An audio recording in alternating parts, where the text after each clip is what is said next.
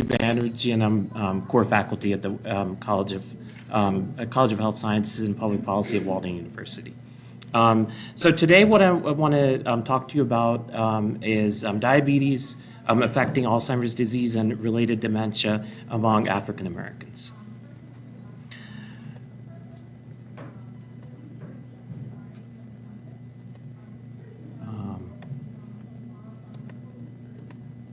So there are no disclosures to report. Here's how this talk is going to be divided up. So I'm going to go over some pathophysiological mechanisms of Alzheimer's disease and how that is connected with race. I'll also give you some epidemiological statistics, epidemiological measures of Alzheimer's disease. I'll show you a geospatial distribution of Alzheimer's disease. And then at the end, what I'm going to go over is some of the research. The reason I included some of the introduction to this is because Alzheimer's disease, however empirical we are, however much we do research, we have to frame it from a public health perspective and social determinants of health. That is key indicators for this.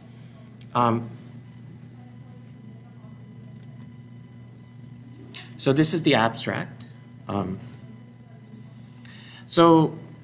is interesting is that, and alarming, is that 1 in 8 older Americans greater than 65 of age are affected by Alzheimer's disease and related dementias. And this annual cost is more than $200 billion. So let's put this into perspective. Something else that is important to note is that if you think about a lot of the pharmaceutical advertisements, if you look at the race of the individuals that are there, mostly you'll see Caucasians, white Americans. Now, what I'm telling you is that no, Caucasians are not the only ones. In fact, African Americans are 2 times as likely to get Alzheimer's disease related Alzheimer's disease and related deaths than the general population. Among Latino Americans, they're about 1.7 times higher likely to experience Alzheimer's disease-related deaths than their white counterparts. So thinking about the gravity of this and understanding kind of what is going on and where do we head after this. A lot of this we need to drive social change to make actionable policy, not just having policy from empirical research. Another thing I wanted to make note of is that because of so much misinformation about Alzheimer's disease, this is considered a silent epidemic among African Americans.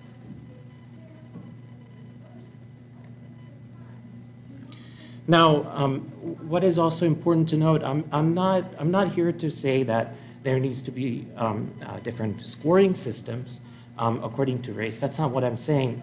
I'm just giving you the perspective that there's various differences to make note of, so that we can make more informed policy than what we have present in today's society. So I wanted to take a moment here. This is in one of the publications that I showed you in the previous slide. There is one thing that is interesting and important is that the percentage of age 65 and above adults with Alzheimer's disease by race, African Americans 14%, Hispanics 12%, and then non-Hispanic whites 10%. So you'll see these symptomology in many of the in a lot of the different races. Alzheimer's disease doesn't care if you're rich or poor. I mean, we know with lower socioeconomic status, the likelihood of mortality is higher. Not because of any sort of racial differences in the disease itself, more because of understanding how socioeconomic status, social determinants of health, upstream factors are playing a role in the development of Alzheimer's disease. So this slide I already kind of went over this us against Alzheimer's. Um, uh, uh, this is about some of these health disparities, and I wanted to bring to your attention to this. 2 times as likely to have Alzheimer's. And I did say about 1.7 or so. The actual value is 1.5 times as likely to have Alzheimer's disease. Something else that is important here is that looking at the risk factors, why am I telling you about diabetes? Why am I telling you about blood pressure and wheezing, stroke? What does that have to do with Alzheimer's disease? Well, these are risk factors. High blood pressure, some of the classic cardiovascular disease related risk factors are also applicable to Alzheimer's disease.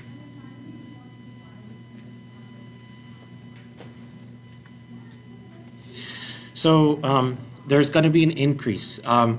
Age 65 and older will more than double by 2030 among African Americans. So that is actually going from 2.7 million in 1995 to 6.5 million, 6.9 million by 2030. African Americans have a higher rate of vascular dementia than white Americans. And so this is where high blood pressure plays such an important role, because one of the etiology of Alzheimer's disease is hypertension that leads to stroke, that would then lead to dementia.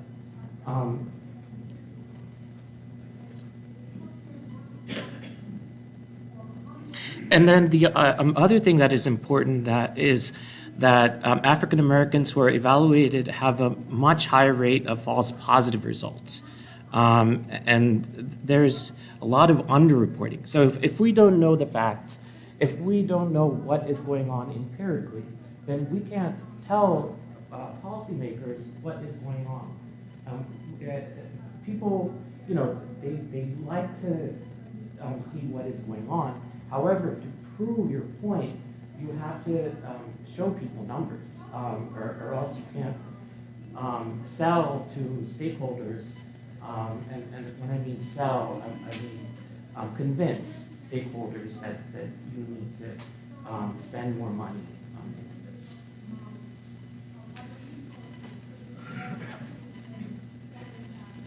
So cognitive differences, something important. Many African Americans believe, and this is not because of any other reason, they believe that, and again, I'm not making any overgeneralizations. There's a lot of heterogeneity in each of the races. So when I say African Americans, many individuals are from various parts of the country, and I'm going to show you a map of the distribution of Alzheimer's disease. But right now, what I'm trying to focus on is looking at bullet point number 3. That is showing that African Americans many times, and this is from the paper, many times believe that cognitive decline is a normal part of aging. Couldn't be further from the truth. The reality is we need to have the level of suspicion much higher, and what I mean by that is, for instance, in areas that there's Lyme disease, you want to make sure that you're looking for the symptoms. So similarly, in cognitive decline, you have to understand and look for the symptoms rather than wait for your patient to report what is going on. And that's the citation, by the way, Lennon. So this is a busy slide. I'm not going to go over all of the pathophysiological biomarkers and whatnot, but I want to bring to your attention some things on this. APOE allele, apolipoprotein E allele. There are some genetic markers that are more severe in African Americans rather than their Caucasian counterparts. So ApoE is 2 to 3 times higher risk of Alzheimer's disease, and so this is such an important indicator. However, there needs to be more research into this. APHA, African Americans have more. Now, I wanted to talk about this a bit, spend some time. Intergenerational trauma, systemic racism, all of these things apply to Alzheimer's disease and connecting that to social determinants of health. So this trauma going from slavery to transitioning into Jim Crow laws to redlining to even current day gentrification.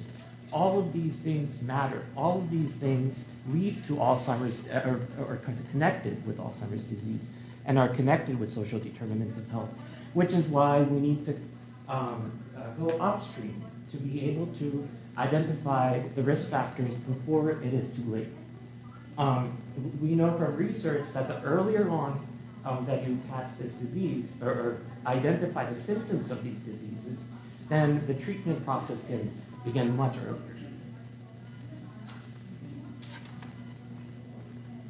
So among Black Americans, African Americans, ages 70 and older, a quarter are living with Alzheimer's disease. Black Americans are twice as likely, and I went over that in the previous slide. Only 20% of Black Americans say they have no barriers. 80% are saying that there are barriers in healthcare from getting the proper treatment that they need. So it's no surprise that some of these symptoms are not being discovered early on because there's mistrust. There's mistrust of the medical establishment. I mean, why wouldn't there be? There was the Tuskegee syphilis experiment. There was the Henrietta Lacks cervical tissue that wasn't. She didn't get permission to use the cervical tissue that is still being used today in labs. These are immortal cells that are being used. And so there's mistrust. And we need to do more to kind of bridge that gap and create trust from all of this trauma that has taken place.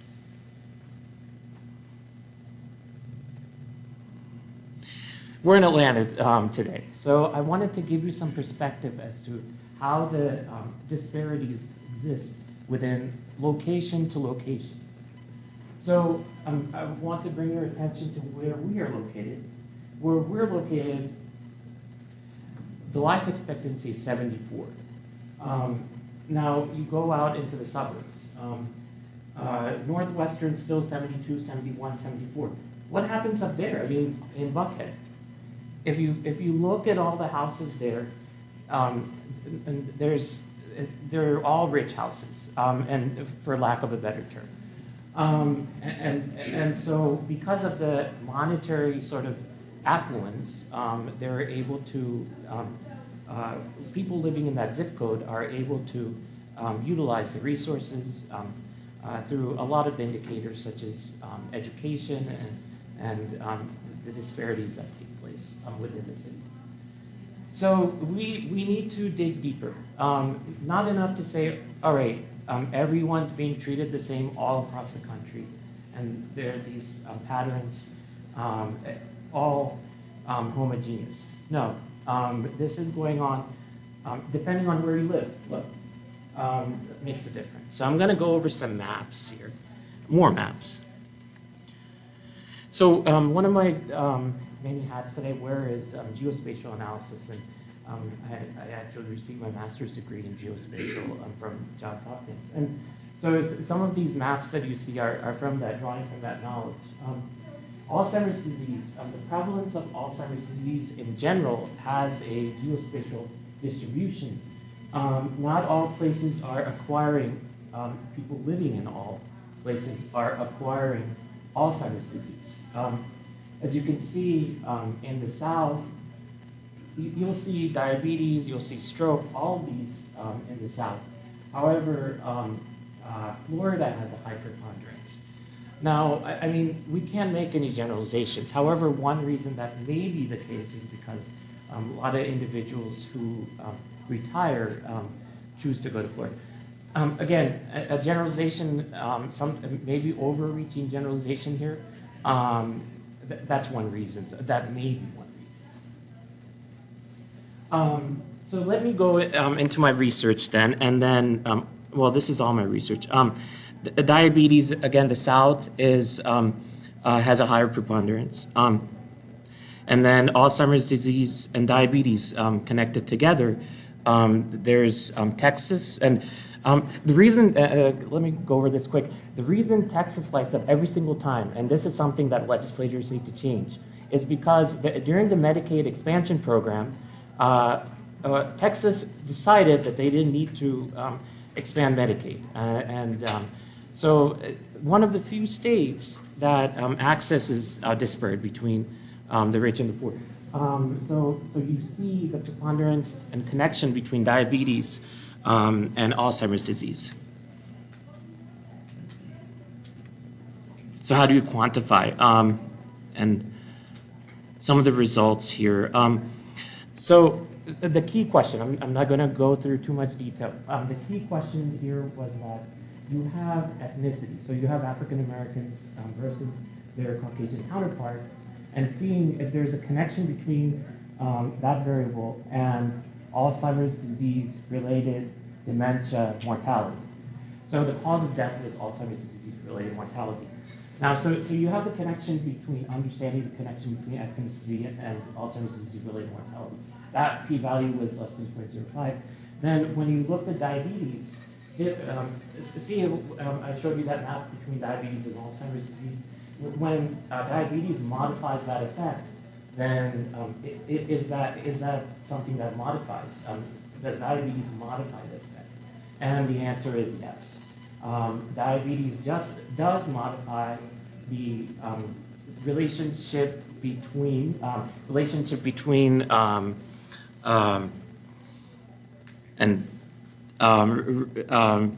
yeah, so the risk factors that we control for confounding variables was tobacco use and poverty income ratio and age. And then, conclusion in this study, we determined that ethnicity has an important role in Alzheimer's disease-related deaths. More importantly, African-American individuals with diabetes is 84% higher likely to experience Alzheimer's disease-related mortality than Caucasians. And then preventative measures must incorporate ethnicity as a consideration. So look, we need to do more. That's the bottom line. We need to make sure that we're addressing social determinants of health, that we're addressing the upstream factors, and we are presenting this data in conjunction with qualitative information in these maps so that we can convince stakeholders and policymakers that there needs to be change. Thank you for listening.